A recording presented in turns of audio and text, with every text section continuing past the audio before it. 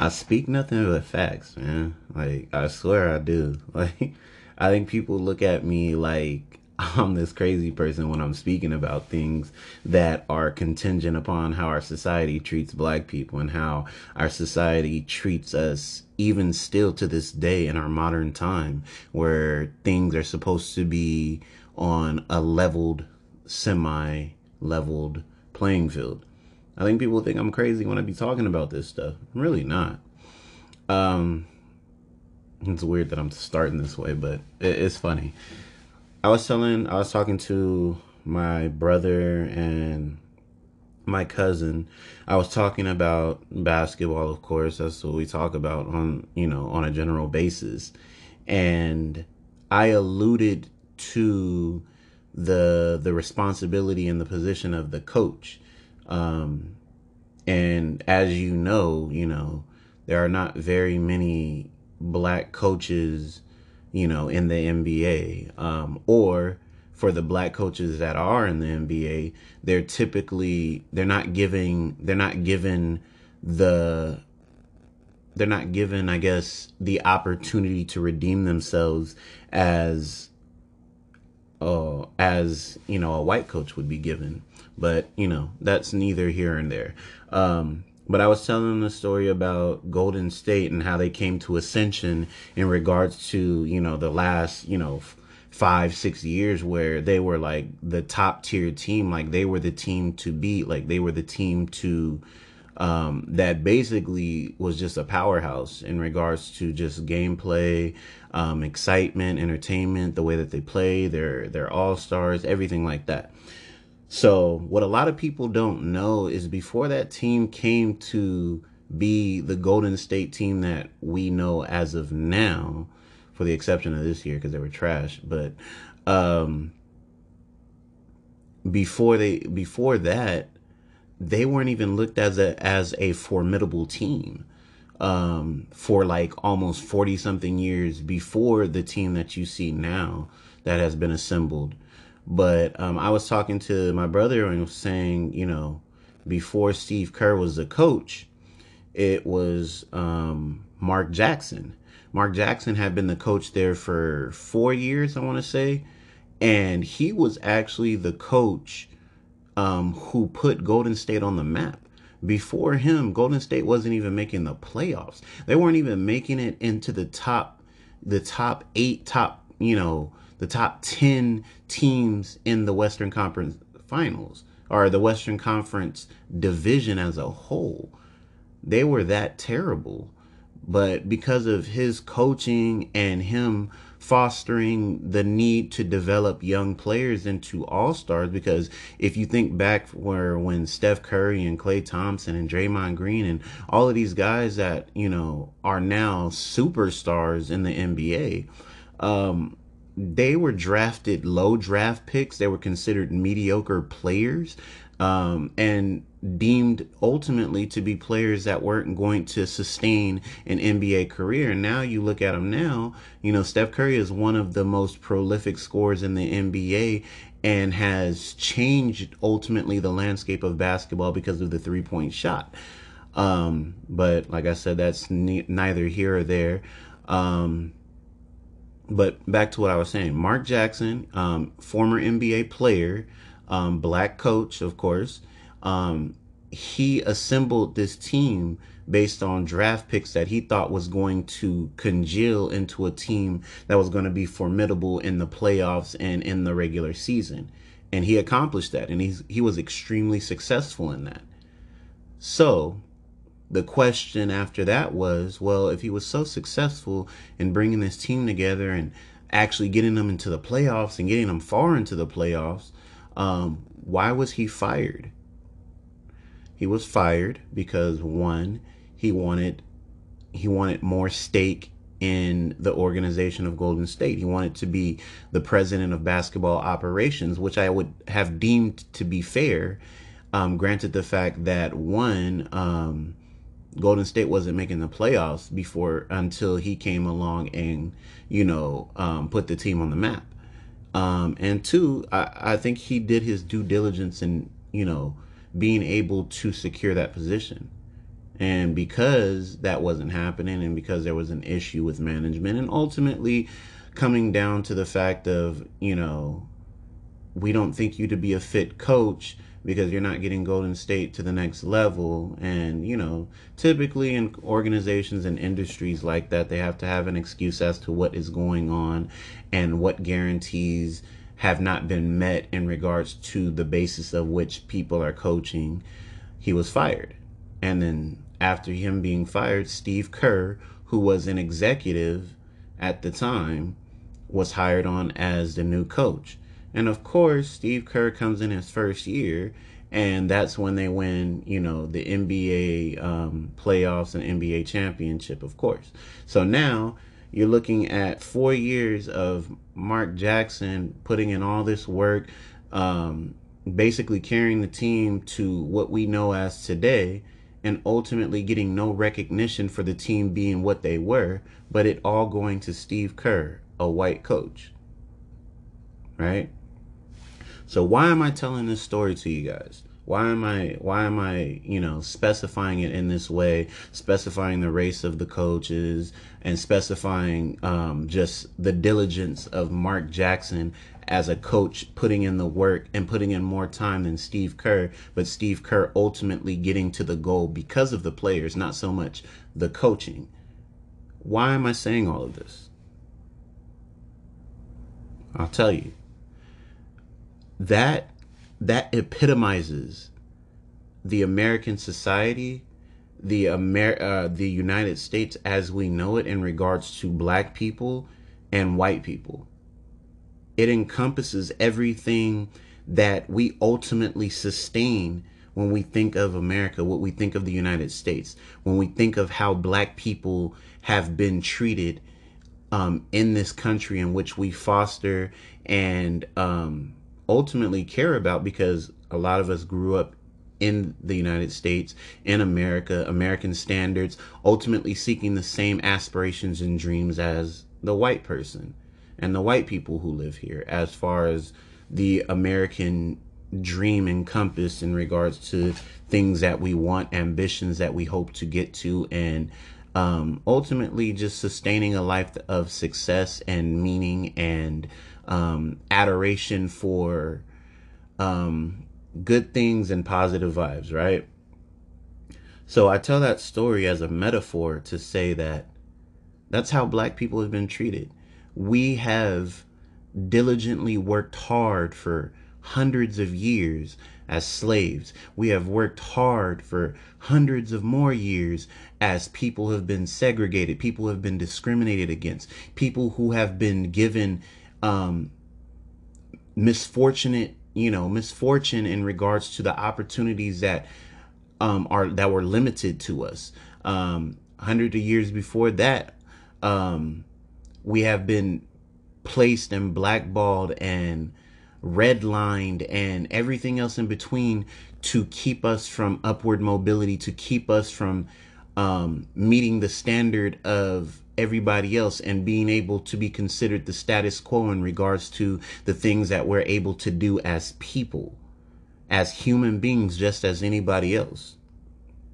And yet there is somebody that comes along who's just given the opportunity and is deemed successful off of the backs of somebody else who did the groundwork before you even came. That's why I tell that story. Black people are Mark Jackson.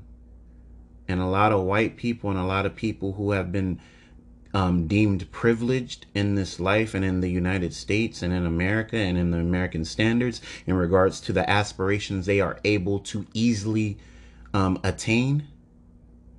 There's Steve Kerr. They're winning the NBA championship time after time, and they're going to be given the credit. Mark Jackson is not going to be looked at as anything.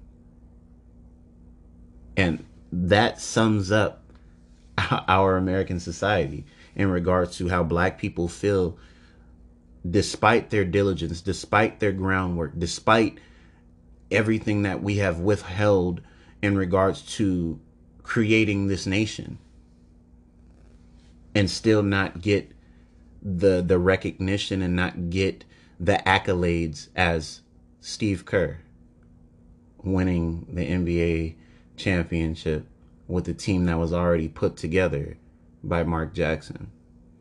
Do you guys get that? You guys get that metaphor? And I only say it because it's true.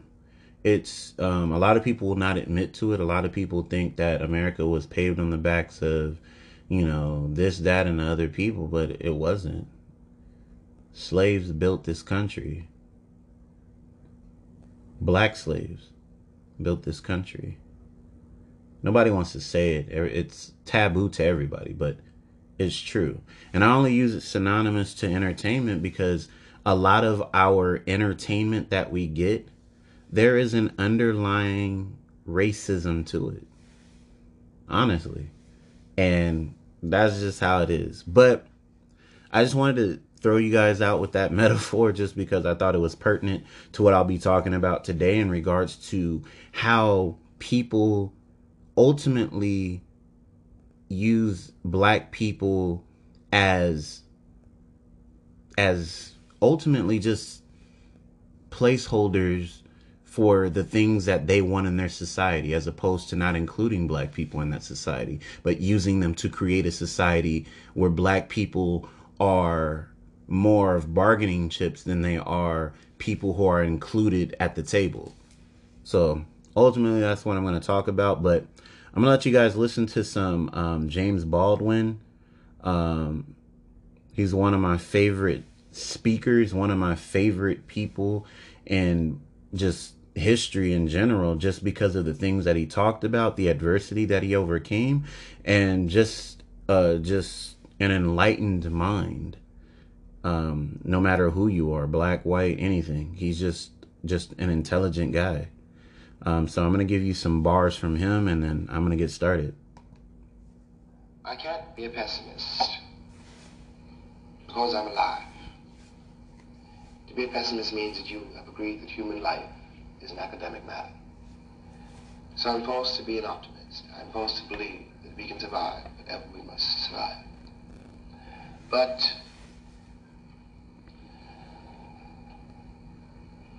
the Negro in this country, the future of the Negro in this country is precisely as bright or as dark as the future of the country.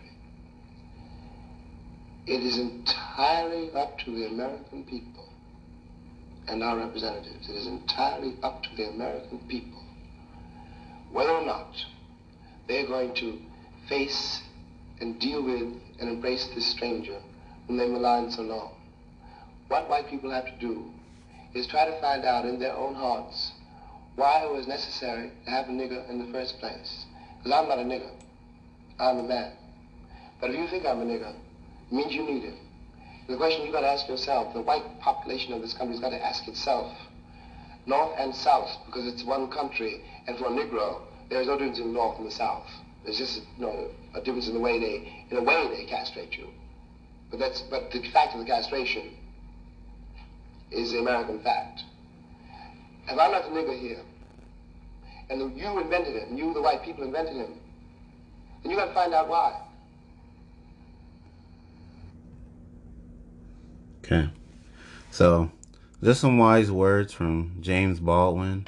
Like I said, this is pertinent to what it is that I want to talk to you guys about today, in regards to how everybody doesn't give a damn about black people and their fight, but absolutely love pandering to black people when it's in need of elections, when it's in need of votes, when it's in need of something that is going to ultimately assimilate to the interest of those that are in power, not so much to the people who it should matter to, not so much to the people, black people, that it should be catering to, because we as black people live in the society as any other person, but yet we're only used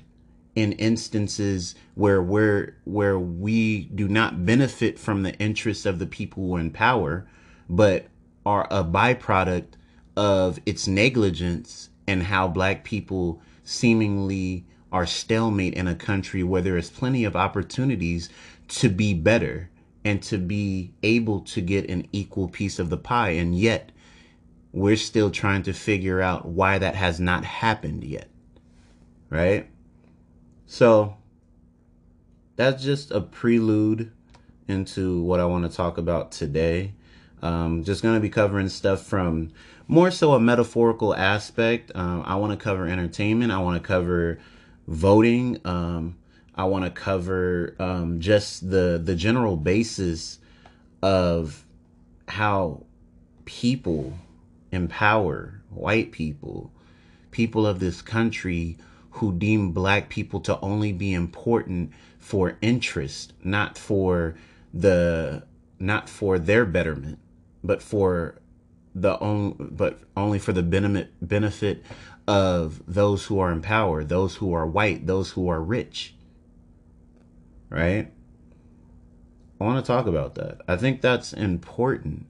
I think it's important because it not only categorizes the racism in our country, but it shows that there's so many different vantage points to our discrimination and to the detriment of black people in our society and in the American culture, that it's almost impossible to feel like there's going to be any type of upward mobility for black people. And yet here we are still fighting the good fight. The resilience, the miraculous resolve that black people have, despite all of these triggers ultimately aimed at us and ready to shoot us. It's seemingly a battle that we have not lost. And it is seemingly a battle that, yes, the opponent is formidable, but they have no edge over how to dictate the battle that we're in. And that's to say that the society that we live in regards to eradicating laws that pigeonhole black people, amending things that ultimately don't work in the favor of black people, ultimately alleviating laws and ramifications and stipulations of things that have been ingrained in our country to benefit only white people need to be changed in order to benefit everybody, or if not benefit everybody, if not to benefit everybody equally, then to not be in place at all, to where everybody is on an equal surface, everybody is on a leveled playing field. And that's ultimately what I seek. That is ultimately what I talk about. That is ultimately the thing that inspires me to do the things that I do and to talk in reference to all of these things. And it empowers me. It really does. It empowers me. It should empower you too.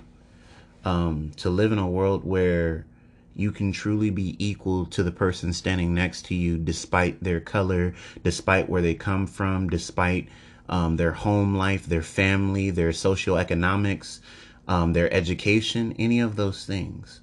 And yet we still be equal together in this society. So, in saying that, I'm going to give you the quote for today. Society is suggestive in the sentiment that black people can only be a mantle or even a fixture in the embellishment of this country. We are identified as a consolation prize for the first place trophies we have secured, yet deemed a mantle to withhold something we ultimately worked for.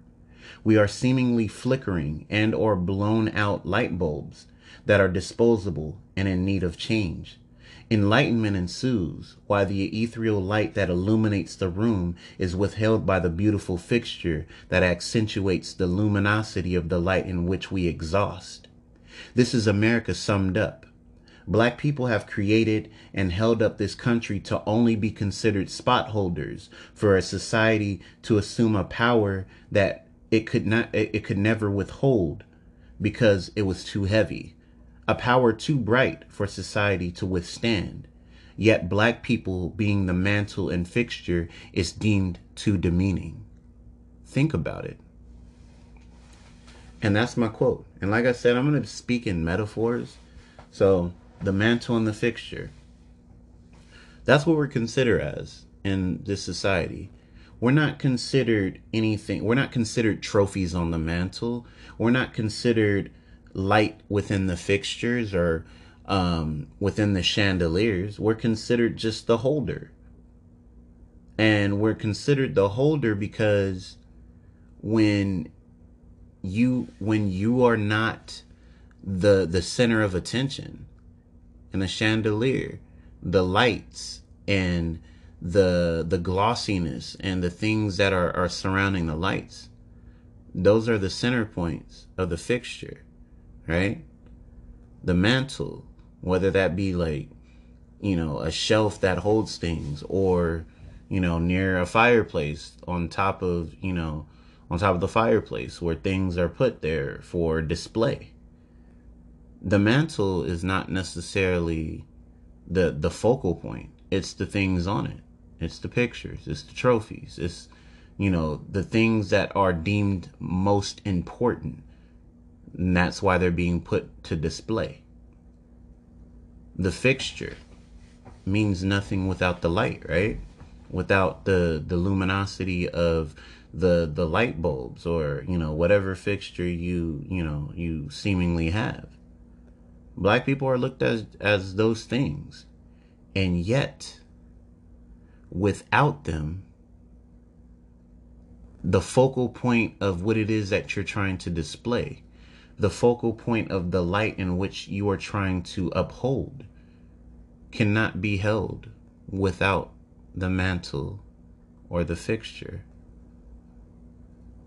American society cannot exist without the hard work and labor and the death and the uprising and the revolution of black people, black culture,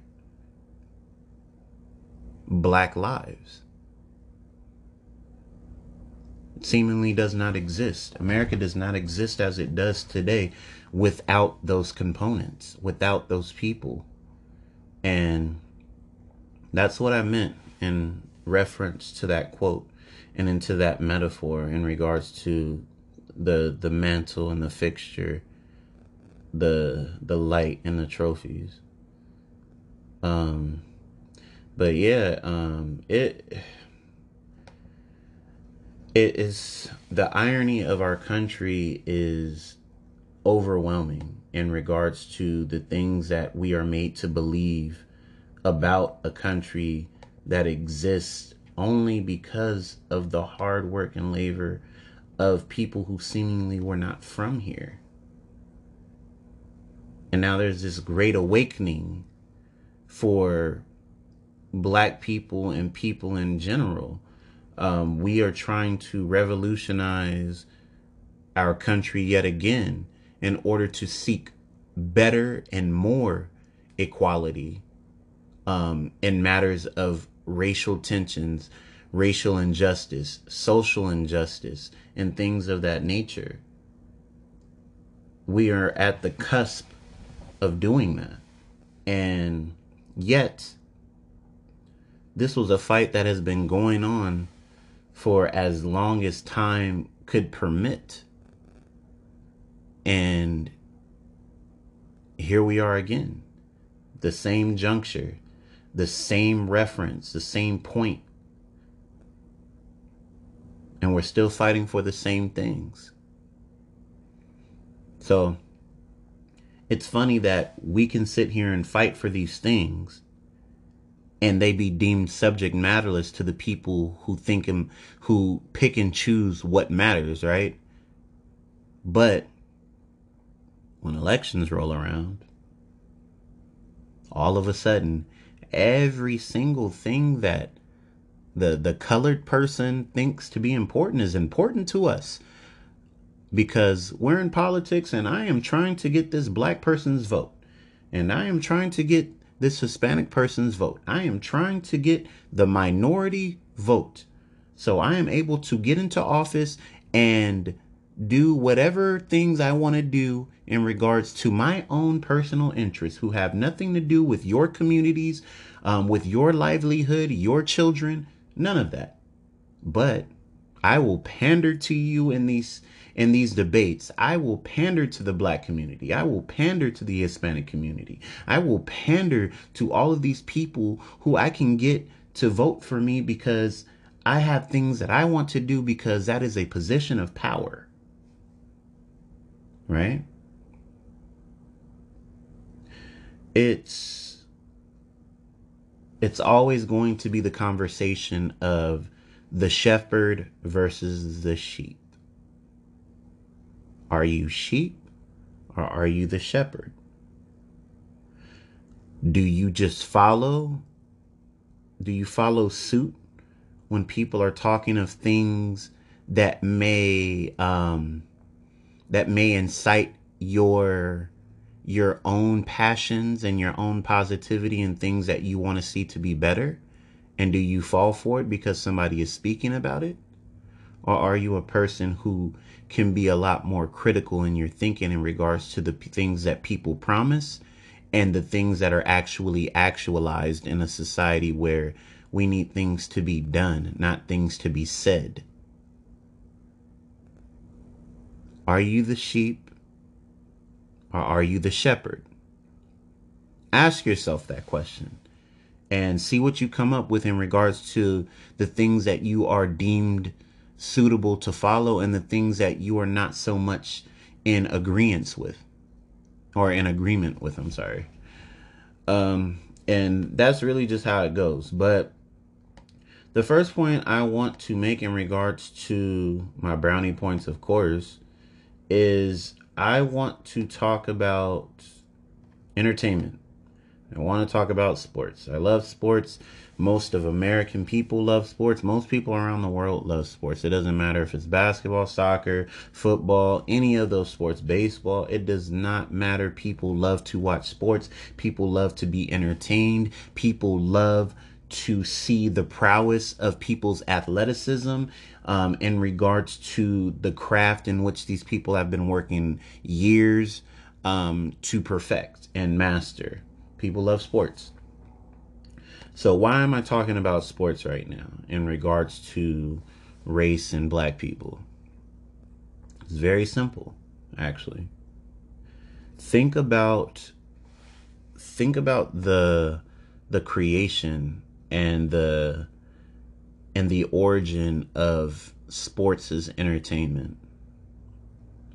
If you think and date back to way back when sports and entertainment was predominantly white people doing these sports. It didn't matter if it was baseball, didn't matter if it was football, didn't matter if it was basketball and any other sports, didn't matter if it was hockey, any of these sports that would be considered, entertainment for, most Americans.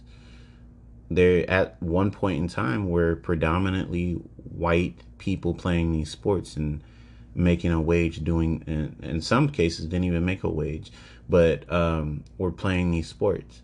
Now, if you look in our modern day now, the ethnicities of a lot of the sports that are being played now is quite different in this day and age. I'm going to hit you guys with some statistics real quick, just because I want to kind of factualize what it is that I'm saying right now. So in these sports, I'm going to kind of break down for the sake of my argument in regards to what I want to allude to for black people in sports. So right now in Major League Baseball, there is about 43% of baseball players, professional baseball players in the MLB, that are African American. Basketball, which has the highest number of black people in it, has 80% African American professional basketball players in the NBA. For football, 70% African American. So those are probably the three major sports in America, right? So those are quite a bit. So yes, baseball is probably, a little under half. Basketball is very high, and football is very high as far as the ratio of black African American players in comparison to white players. Why is that? Why is something that is deemed entertainment with that high of a ratio of athletes? I can tell you why.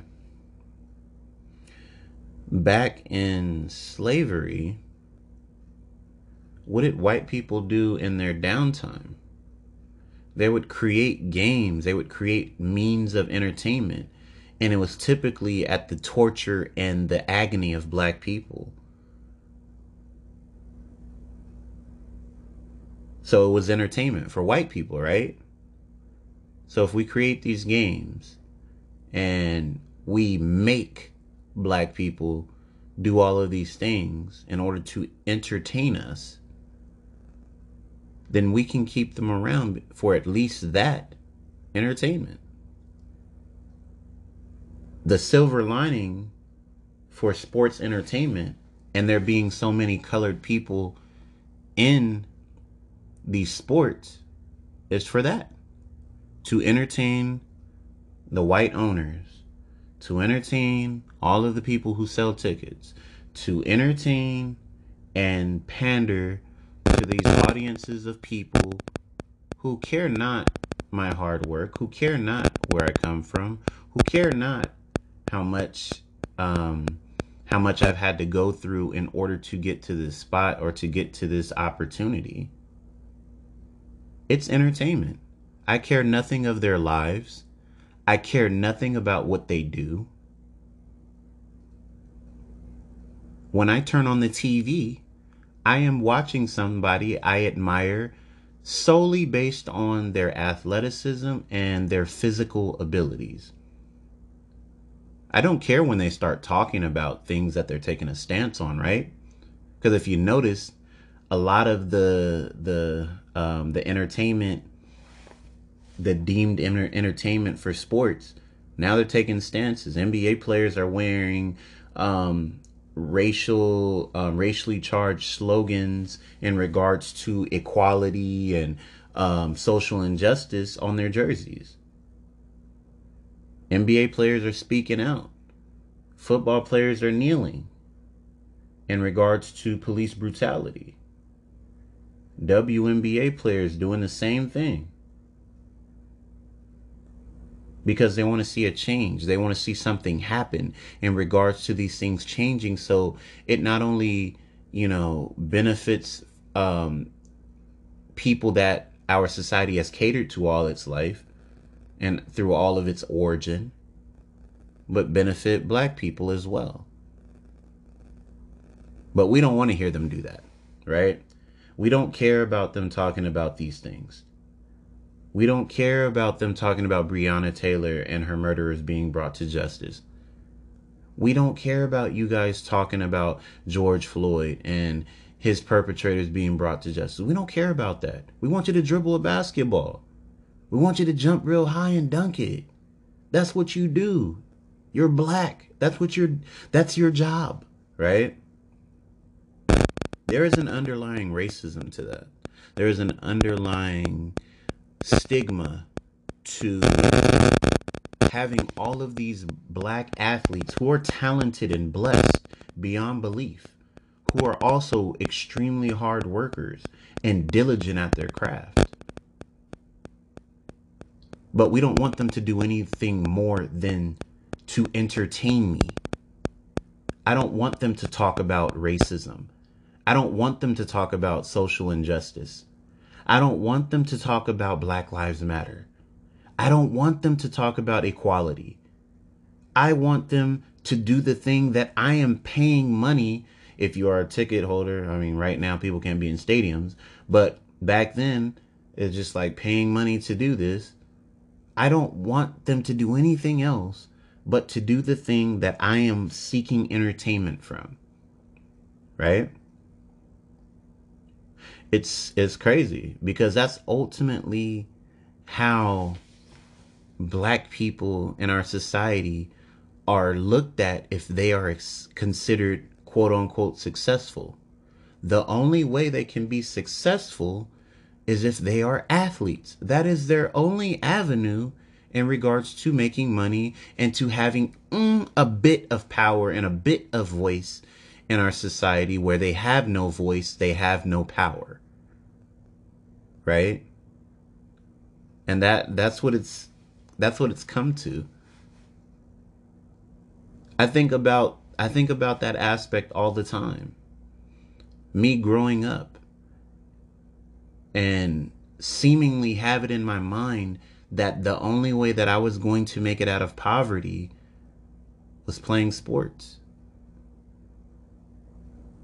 I could probably 9 out of 10 black people that I know, they had the same sentiment, the same cognition in regards to these are the only things that I can do to be successful in my life and to have a say and to have a voice and to have opportunities would only be through my athleticism, through my physical prowess in regards to the things that I can do in specific sports.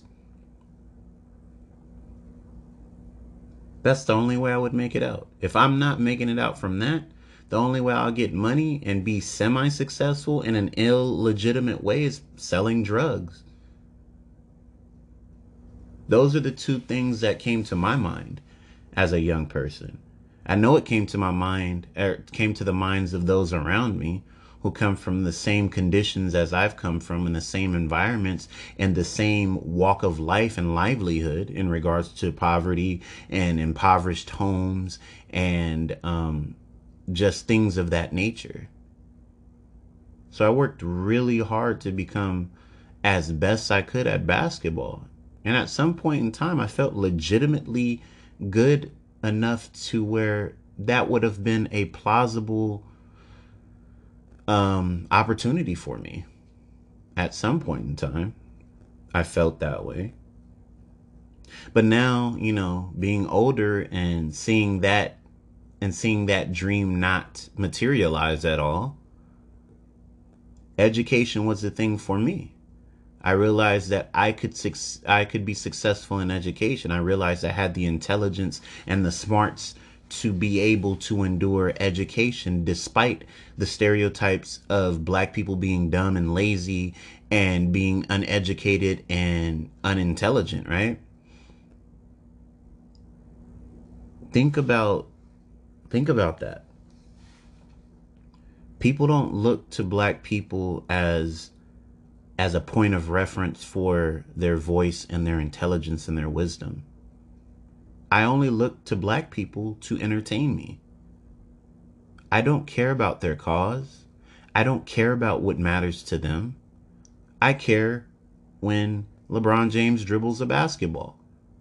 I care when he dunks it on somebody and makes the crowd go wild because of what he can do in the basis of this court, in the parameters of this gym or of this stadium. Outside of that, once that game is done, I care nothing about what he thinks. I care nothing about what he, means as a black person in society. And that's ultimately what I'm talking about when I'm talking about the underlying racism in things like entertainment, things that we look to entertain us. Because I can tell you right now, I'm pretty sure every black person who is a professional athlete is educated, is smart, has wisdom, and can speak on a lot of the things that we are trying to fight today in regards to police brutality, in regards to racial injustice, in regards to social injustice, in regards to black people being killed, black people being hunted down, black people being the source of anger and frustration in regards to the privilege and the equity that some white people and people in our society don't want to see happen. I can tell you that. But that's where we are in our society in regards to that. And I just wanted to bring those statistics to you because there's a lot of black people in sports like that. There's a lot. But had you noticed, there's not a lot of black coaches. I don't think there's any black owners unless they're part of an ownership group or part of a group that owns an NBA team or franchise. There is not very many black execs or people that work in the front offices of these industries, these corporations in regards to entertainment and sports. Because those positions are allocated to who? And I don't have to say it. Everybody knows. Because as a black man, if I don't make enough money to even be remotely close to owning any of these things or having ownership as a whole, then how can I have power? It's a question for you guys. It's food for thought to think about. In regards to all of this, I promote black people having ownership. I promote black people being able to have access to any and everything that they possibly can get, to any and every opportunity that can be attained. And there's going to be loopholes. There's going to be blockades. There's going to be electrified fences. There's going to be barbed wire everywhere that black people go, because that's seemingly the struggle and the challenge that we have in regards to finding anything that would be remotely considered upward mobility. We find every loophole that we possibly can in order to find some success, to find some light at the end of the tunnel. And that's sad that we have to beat ourselves up and be in pain and agony in order to see one step in front of the other, in order to move a centimeter, an inch. While there's people out in the world who can gracefully have the gates open to them, who don't have to climb, who don't have to defeat obstacles. And they seemingly have it just because of who they are and what they look like and the color of their skin. That's the society we live in, unfortunately. But like I said, that doesn't discourage me as a black person, and it shouldn't discourage and it shouldn't discourage anybody else. Because we always arise to the occasion and we always arise to the challenge. And we welcome it with open arms. And we do what we must in order to survive. And that's ultimately what it comes down to, survival. What am I doing in my life? What am I doing in my livelihood? What am I doing in my conscious mind? What am I doing in regards to my voice? What am I doing in my community, in my neighborhoods? What am I talking about amongst my family and my friends in regards to all of these racial tensions and all of these, situations where black people are made to decide how the country and how the world views us? What are we doing? And I know I'm coming off a little philosophical, but that's how I'm feeling today. I've been reading. But um, we have to ask ourselves that question. That's going to be my brownie point in regards to this whole episode is what are you doing in your conscious mind and in your conscious actions and in the midst of the parameters in which you have control and power and you have a voice? What are you doing to ultimately better the opportunities that you have in a world that may be against you, that may want to see you fail, that may want you killed? As a black person, or as any other race that would be considered the minority, what are you doing to change things? That's a question for everybody. That's a question for myself in regards to what we're talking about. And it goes back to what I said. Are you a shepherd or are you sheep? Do you succumb to the pandering when people in power are trying to ultimately gain more power?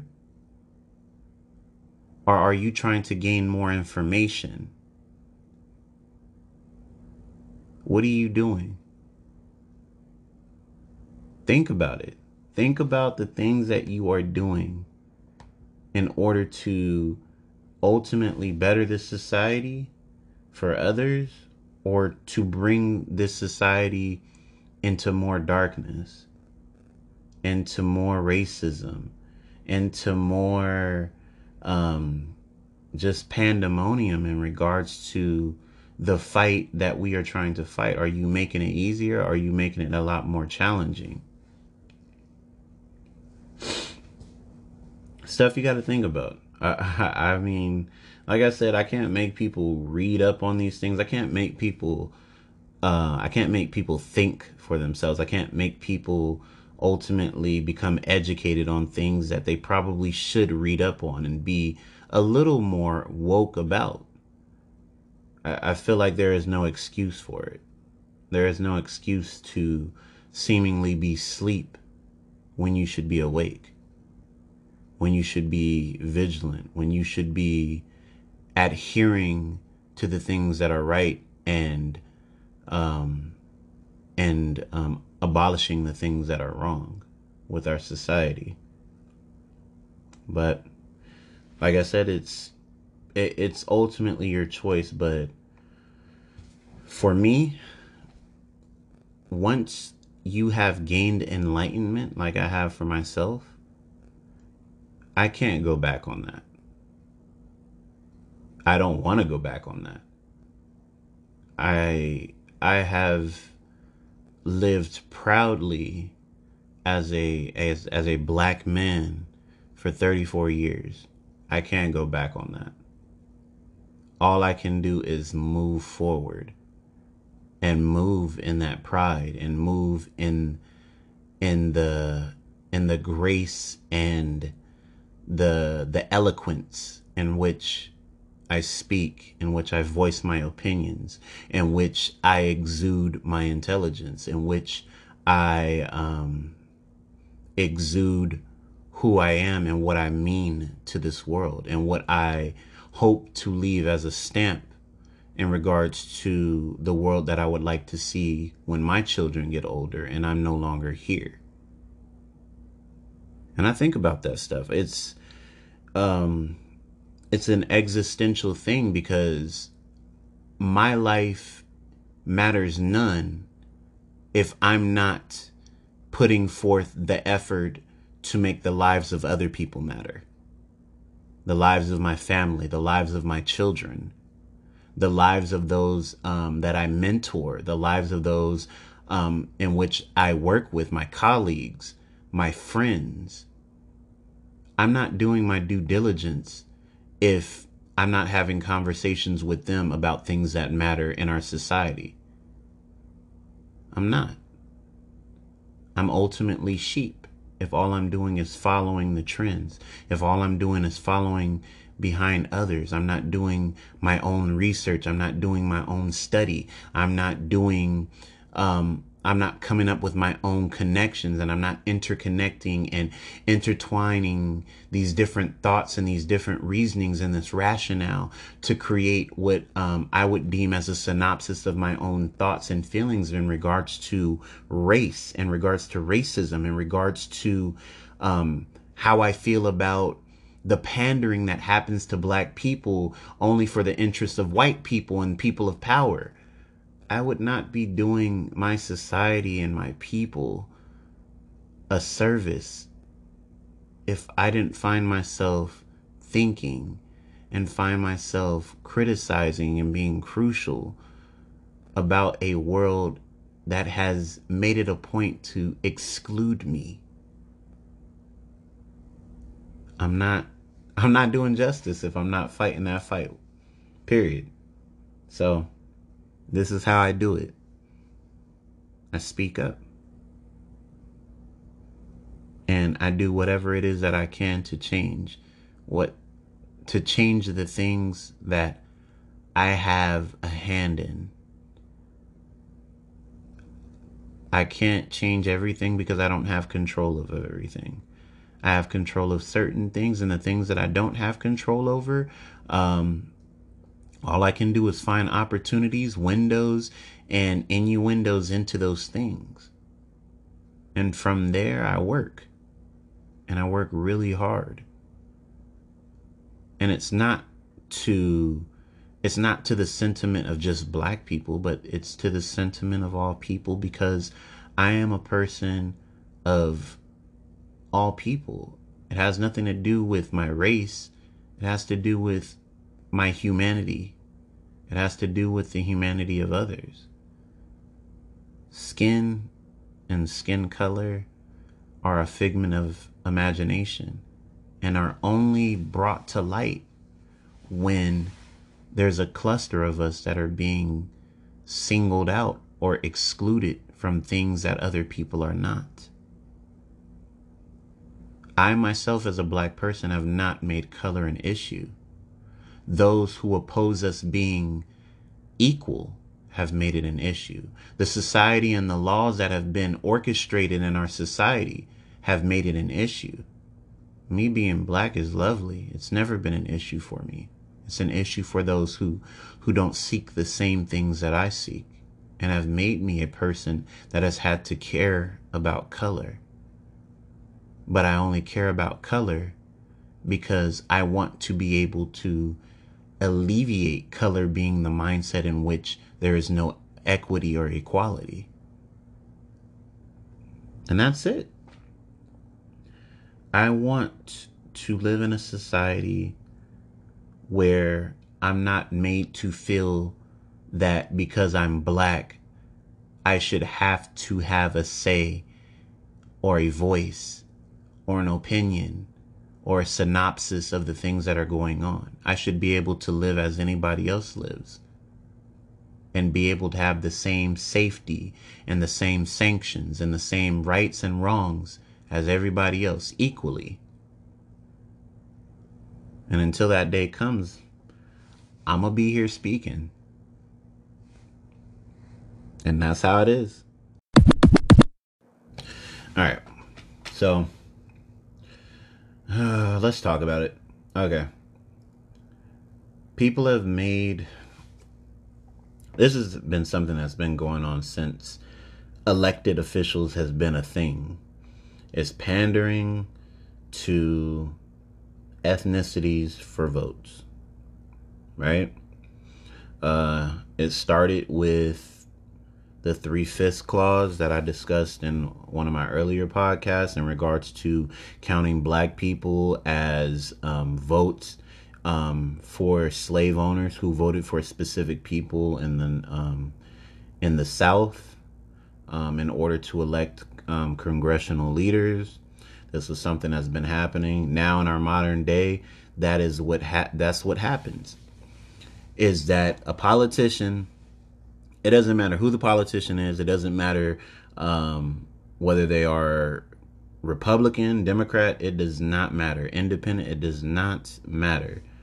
These people, these people's political teams, their publicists, anybody that is associated with the political side of these people who are seeking election, the first thing on their agenda, if not the most primary thing on their agenda, is pandering to the minorities, is pandering to the black communities, pandering to black people, pandering to anybody that is not white with money.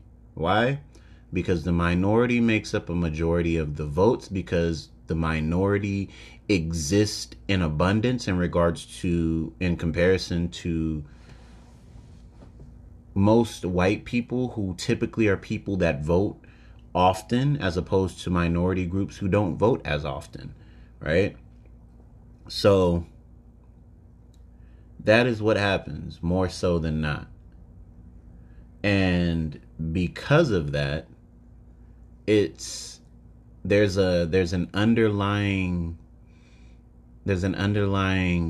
stigma that comes with voting for most minorities, because, and that's me included, because it's not a strategy that is seemingly for the sentiment of caring about the black community and caring about, all these other communities with, predominantly minority based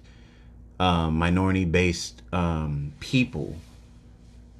It's not caring about the things that they care about. It's not caring that I come from a community that is impoverished and poor, and we need, sustainability in regards to better housing, better services for food and support, welfare, better services for our children, better schools. It ultimately does not matter to elections, elected officials, people who are seeking election. It does not matter.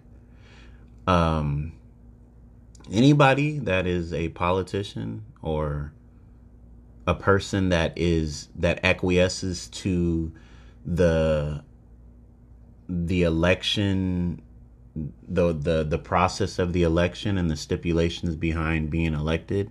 Anybody that tells me, people that are in elections and people that are running, they actually care about our community, and they care because they've came and visited one time, and they walked through and they talked to people and shook hands and gave hugs and took pictures and gave autographs.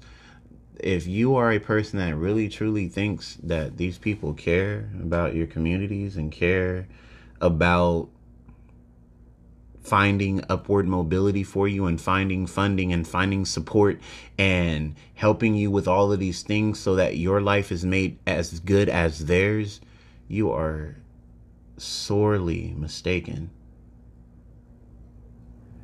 It is part of the reason why I have shunned myself for so many years from voting. It's the reason why I care not the character of some of these people's facade. And I say that, the character of some of these people's facade. There's a reason why I say it that way. Because it's all a facade. I come on TV, I debate, I say everything that I'm going to do in regards to the general alliance of the people that are out in the world and the general concerns of most people. I cater to that need. I say everything that people want to hear, so people get all excited and get elated for the things that are to come. And then when these people are elected, what happens? Nothing. Communities are not made better. People's livelihoods are not made better. People do not have better opportunities. They're left in the nothingness that they were left in before the elections, before they voted. Feeling all of this excitement and feeling all of this hope that, hey, my vote is going to count this year because this person in a place of power said that he would come into our communities and bring change, that he was going to bring us better housing, that he was going to bring us better job opportunities, that he was going to bring us all of these things that he promised. He said it because he said it with such conviction in his speech and in his debates. Right? Pandering at its finest. It's actually an election strategy. It's not because I care about the people that I'm talking to and that I'm pandering to. Seemingly, I only care because I want them to check that box for my name when it's time to vote. I care nothing about their community. I care nothing about their struggle and their challenges and their obstacles. I care nothing about their lack of opportunity. I care nothing about their children. I care nothing about their schools, their poverty. I care nothing about their race, their color. I care nothing about any of it. I just want them to vote for me. I just want to be in a position of power to where I can delegate my own interests and the things that I want to see as an elected official. I care nothing else. And I know that sounds pessimistic and that sounds extremely bleak in regards to voting, and I don't want to turn anybody off of voting. I think everybody should vote. Under the circumstance that you know exactly who you're voting for and why you're voting for them, and you do your research. I am wholeheartedly a person in that. If you don't know the candidates in which you're voting for, and you're just voting for somebody who gave a snazzy speech that their publicist wrote, then you're probably not a person that probably would be a conscious voter. Would be more so somebody that is voting in regards to the conversation of a shepherd versus sheep. And I don't think you can be sheep in the midst of voting for somebody who is going to either change for the better or change for the worse the livelihood in which the things that you benefit from in regards to the society that you live in, and they be at the hand of it. That's one thing that I've always hated. I've always hated the pandering part. I wish politicians would be real. I wish somebody would come out and tell me, hey, I don't care anything in which I'm saying. Somebody wrote this speech for me. I'm just saying it because I want you to vote for me. I want you to vote for me for these reasons because of this, that, and the other. It may have something to do with something that you are interested in. It may have nothing to do with it. I don't really care. I want your vote so I can be positioned in a place of power to which I can do the things and delegate and dictate things that are within my realm and within my control. It has nothing to do with you and your communities. It has nothing to do with changing anything. It has everything to do with power and getting money. That's what it comes down to. Politics as a whole has always been something that I've had a deep disdain for because it ultimately has nothing to do with people. It has nothing to do with humanity. It has nothing to do with your livelihood. It has nothing to do with bringing opportunities and bringing hope and bringing joy and bringing elation. It has nothing to do with making things better for people who live in our society. Politics benefits those in power only. But on the back end of that, there are things that you are obligated to do in a position of power that you have to withhold that may or may not benefit a group or a mass or the masses in which people are living under. And I'm generalizing, like I'm overly generalizing, but I don't care. That's okay. And that's not to say that all politicians are quote unquote bad. And that's not to say that. But not all politicians tell the truth. Matter of fact, I don't think any politician tells the truth. The whole truth. I think there's seemingly spurts in time where they tell you things that they can divulge to you, but that's not necessarily telling the whole truth. And if you're not telling the whole truth, you're lying. So that's how I feel in regards to politics. That's my rant on that. But it has to do with how they pander to people. And my next brownie point is people really, really have to sit here and listen to the things that these politicians say. Right? Think about it. If I'm a politician and I work at the local level and I'm trying to be elected for a local position, how can I change, for instance, taxes? How can I change, for instance, the educational system? How can I change, for instance, more job opportunities if I myself only work as a local politician? It's the same for Congress. It's the same for the presidency. It doesn't matter what position you of power you are in. It, whether you're the mayor, whether you're the governor, it does not matter what position of power you are in. Everything that you talk about in regards to the grand scheme of things that all of us are affected by, no single person can single-handedly change those things for the general consensus of our society. So that's lie number one that they're telling. I get up on the podium and I'm like, hey, we're going to lower taxes and we are going to get millions of jobs to people, right? Because that's how they'll come off. Like, it's the grandeur of the things that they say that get people hyped up. It's a psychological thing. It's a psychological war. If I get into your mind and I get ingrained into your mind telling you something of this grand proportion, right, that is going to change, and I automatically stimulate your mind to think, hey, he said this with such conviction and he said it with such seemingly truthfulness to it, I have to believe it, because he wouldn't say this on a public platform to millions of people in a speech if he could not deliver it.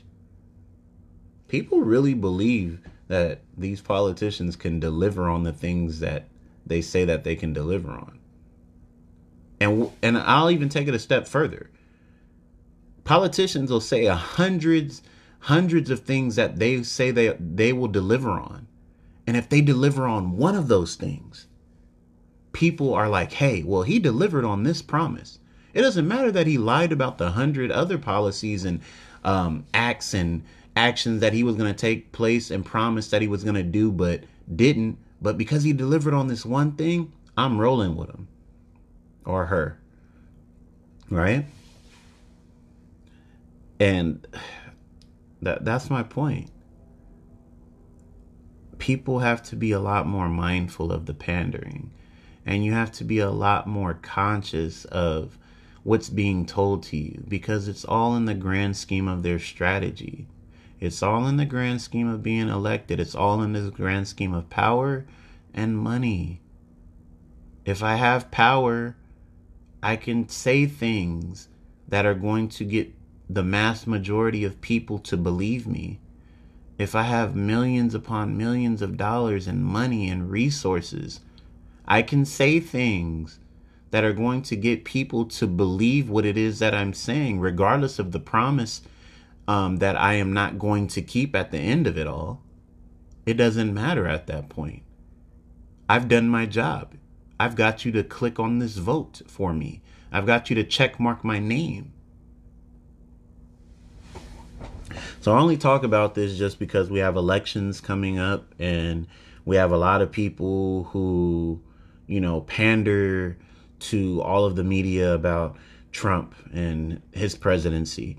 And we have a lot of people, who are pandering for the media and the support of Joe Biden as president and in his presidency, and just all of the politicians in between that, for people that are voted for governor and Congress and mayors and everything else in between, all the voted politicians who will seemingly, come into play once all of these elections have taken place at the local and, the higher up levels in regards to the presidency and Congress, right?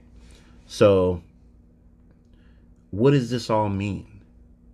What does it mean to me as a black man in America? What does it mean to the minority groups in America? What does it mean to white people in America? What does it all mean?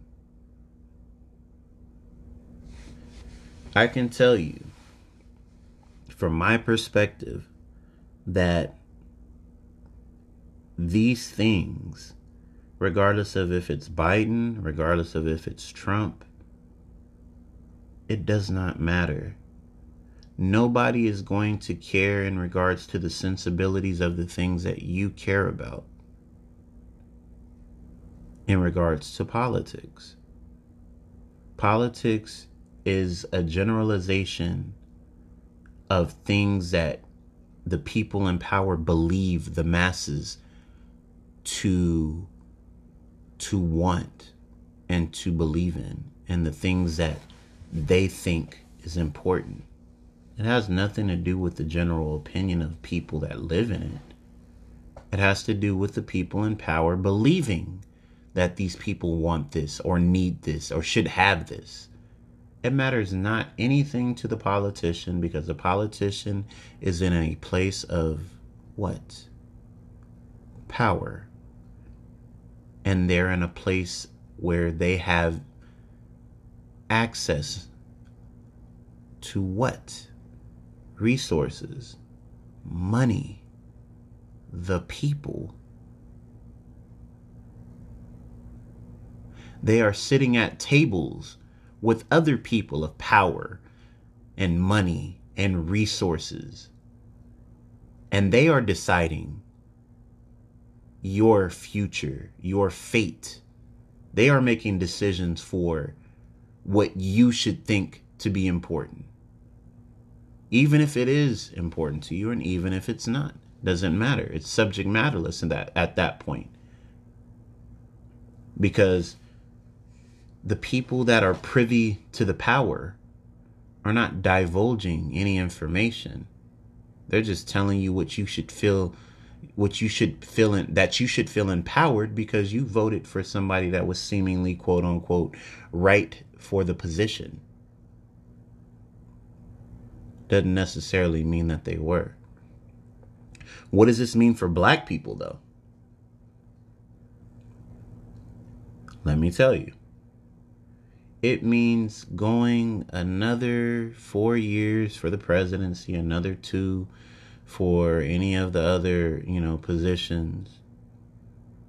It means going with a voice that has been seemingly loud throughout this whole Trump presidency in regards to police brutality, in regards to black people being killed just based on race, black people being killed just based on the protests and Black Lives Matter, black people being killed just for the simplicity of color and skin.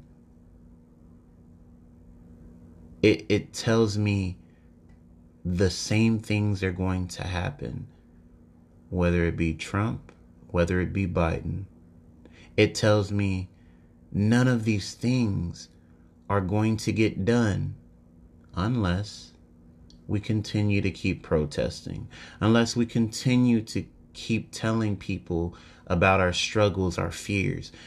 We continue walking in the streets. We continue to go to local level politicians and tell them of our struggles and our challenges and what we want to see in our laws and amendments to how the justice system has demonized black people and placed them in jail with seemingly no point of reference in regards to giving fairness in trials and in convictions. We want to see change, and we won't see change because of the elections. And I think people are under that umbrella, thinking that once whoever is elected, that we're going to see change. We're not going to see change because we have not seen change. We're doing the same protesting and the same, outcry of things that were happening 50 years ago, 100 years ago, 200 years ago, 400 years ago. It's the same stuff. Same thing happening. New day. So when somebody tells me that I should vote, my first thought and the rationale in which I think is vote because somebody is pandering to me to vote, or vote because I'm supposed to feel good and excited that these politicians are lying about the things that they cannot promise and single-handedly achieve, or vote because it's my duty as an American person, even though my duty as an American person, as a black person, is to live an equal and equitable life as other people. And yet that opportunity has not been given to me, nor other black people in my position. And I'm supposed to sit here and vote because some omnipotent white person that is in power with all of the money and all of the resources is telling me something that I'm supposed to sit here and listen to as sheep and follow as sheep, and blindly turn an eye to the things that have been going on for years despite politics? You tell me. And that's just the basis in which I think. Everybody's going to have their opinion in regards to voting, but that's my rationale for it. Seemingly summed up. But at the end of the day, it's the greater of good. It's the greater of two evils, right? If you don't vote, you have no say. If you do vote, does your say and does your voice matter? And that's ultimately the philosophy that is intrinsic to the progress and to the process of voting. Does my vote matter even if I vote? And if I don't vote, did it matter if I voted? Or did it matter if I didn't vote? And should it matter? It's subjective. It's subjective to most people, and however you feel about it is however you feel about it. You can disagree with me wholeheartedly and it not matter to me in regards to that, because it's my opinion on it. But definitely not an equal nor an updated voting system. It just, everything about it is shady. And politics and politicians, they fall suit to that shadiness. But, it is what it is at that point. But I think in regards to this, you have to diversify your thoughts, and you have to choose and decide what's your greater good and what's your interest. And you have to decide if there is a person out there, regardless of politician, regardless of the things that they lie about or the things that, they pander to you. You have to see if those things even remotely align to your sentiments and the things that you believe in. I come from a community of predominantly black people that I grew up around. And those neighborhoods never changed. Even now, I haven't lived in those neighborhoods for about 15 years. And if I go and drive past my old neighborhoods have not changed. The people have, but the neighborhood as a whole has not changed. And I'm talking about almost 15 years. That's more than enough elected politicians locally and at the state level to have changed some of those things. There's still drugs in the community. There's still shootings in the community. There's still people dying in the community. There's still people suffering. There's still poverty. There's still people impoverished. There's still people homeless. Nothing has changed. And yet there's all of these people who have pandered and said these same things for the votes. Will lessen homelessness. There will be no homeless people on the streets. There will be nobody starving. We will have affordable homing, or we'll have affordable homes and affordable housing for all. We will have resources for people to feed their families. And there's still despair. And yet there is still despair.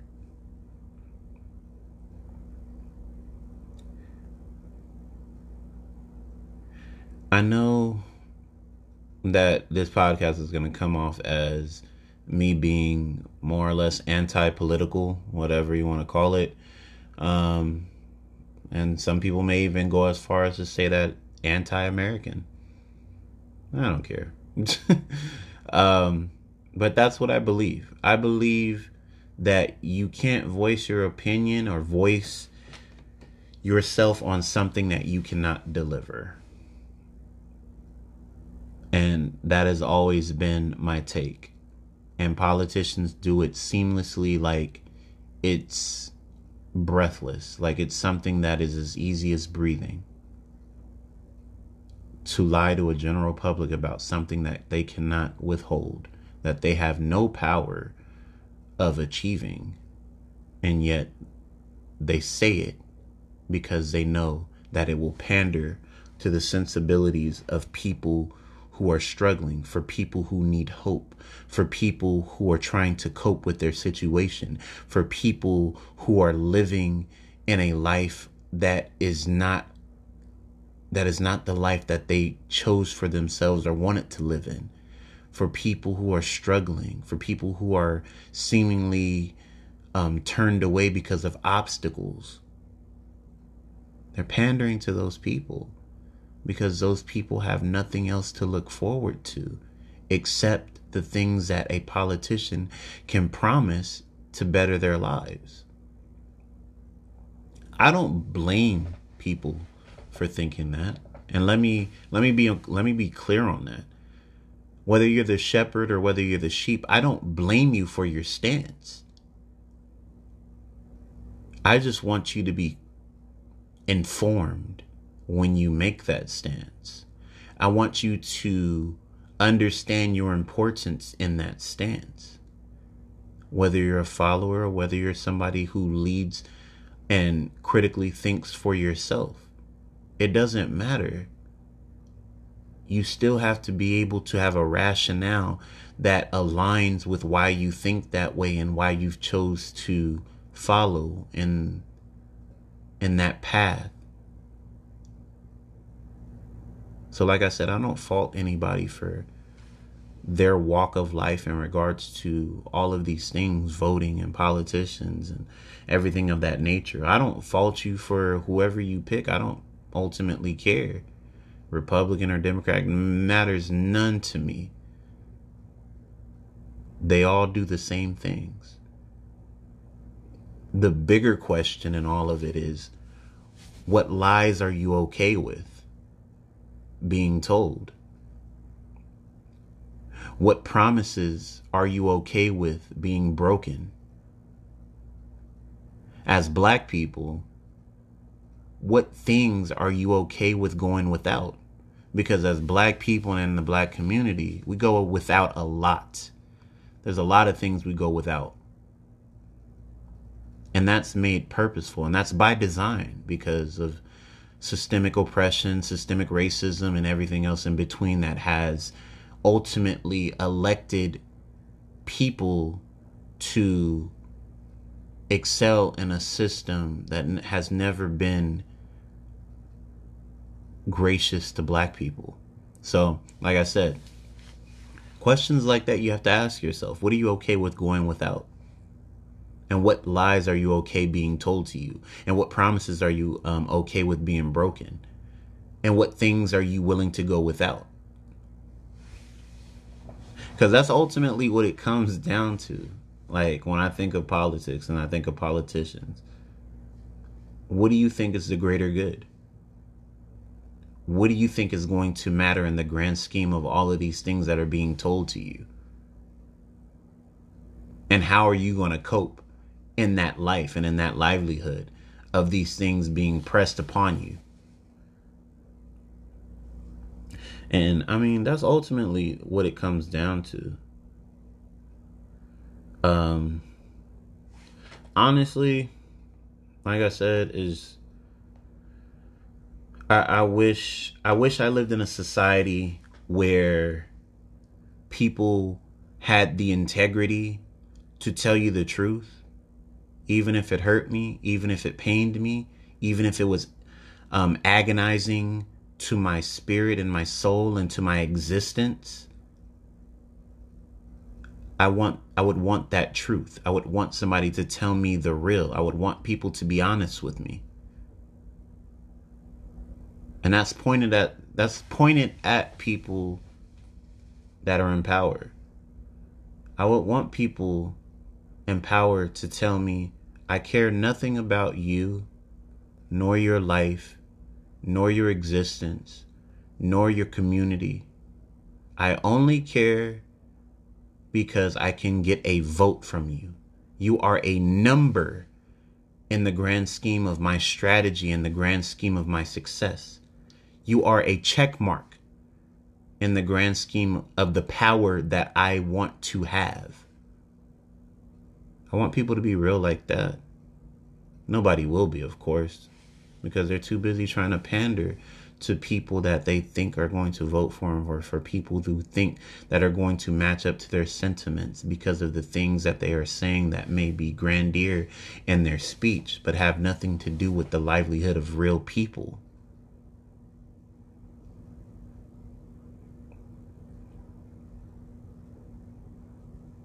And like I said, I sound like a pessimist in regards to all of this, but it's my vantage point.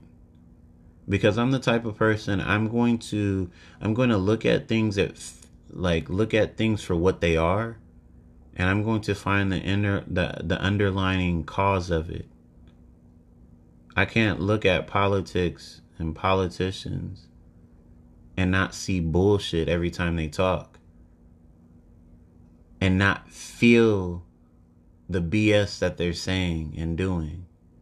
And then when they get into these positions, see all of the BS that's happening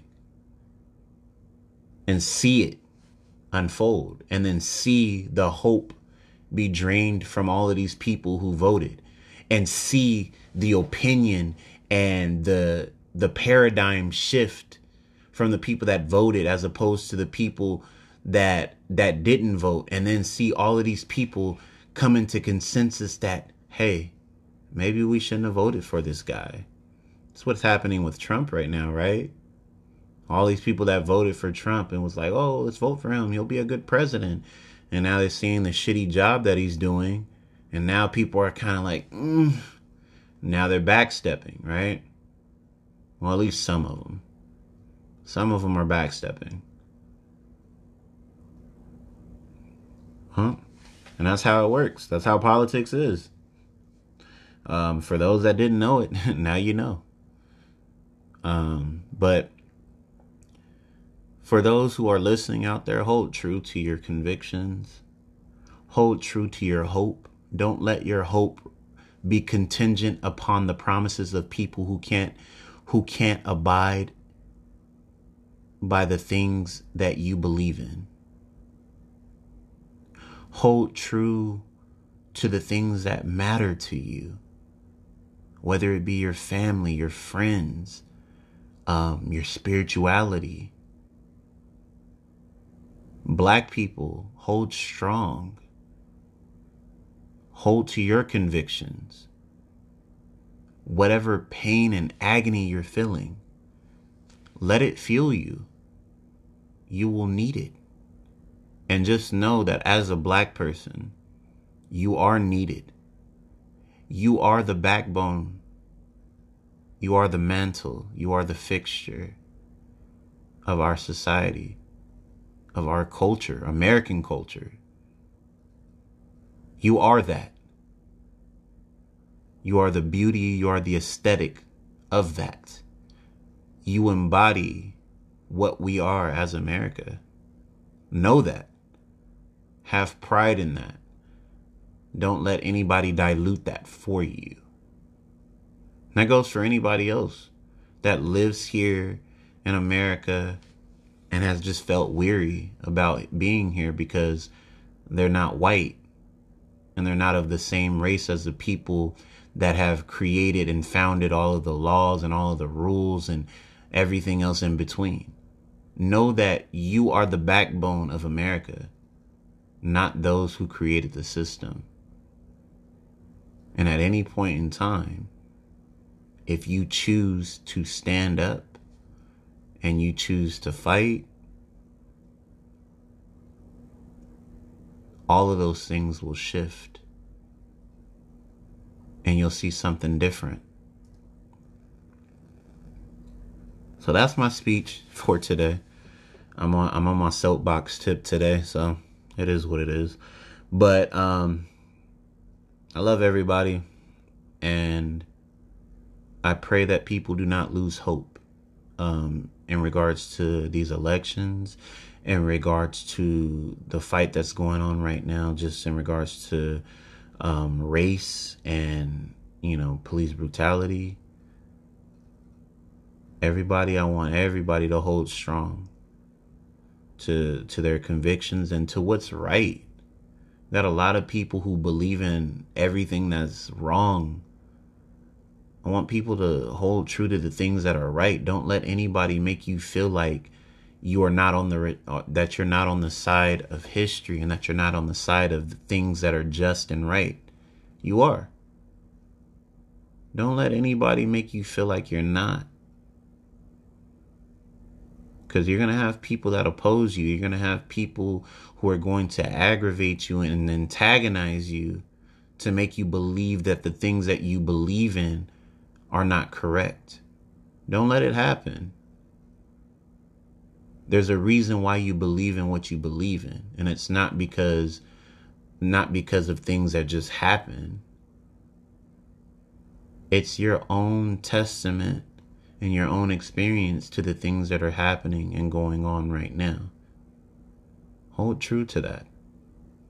That is going to be your focal point of hope. It's always going to be peace and love with me.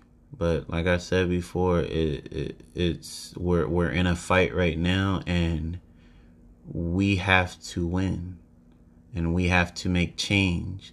And we have to alter the world and alter the history that has been made for us. And we have to make things better. And not only make things better, we have to ratify the things that were made wrong. The origin of things in which they were bad, and make them good.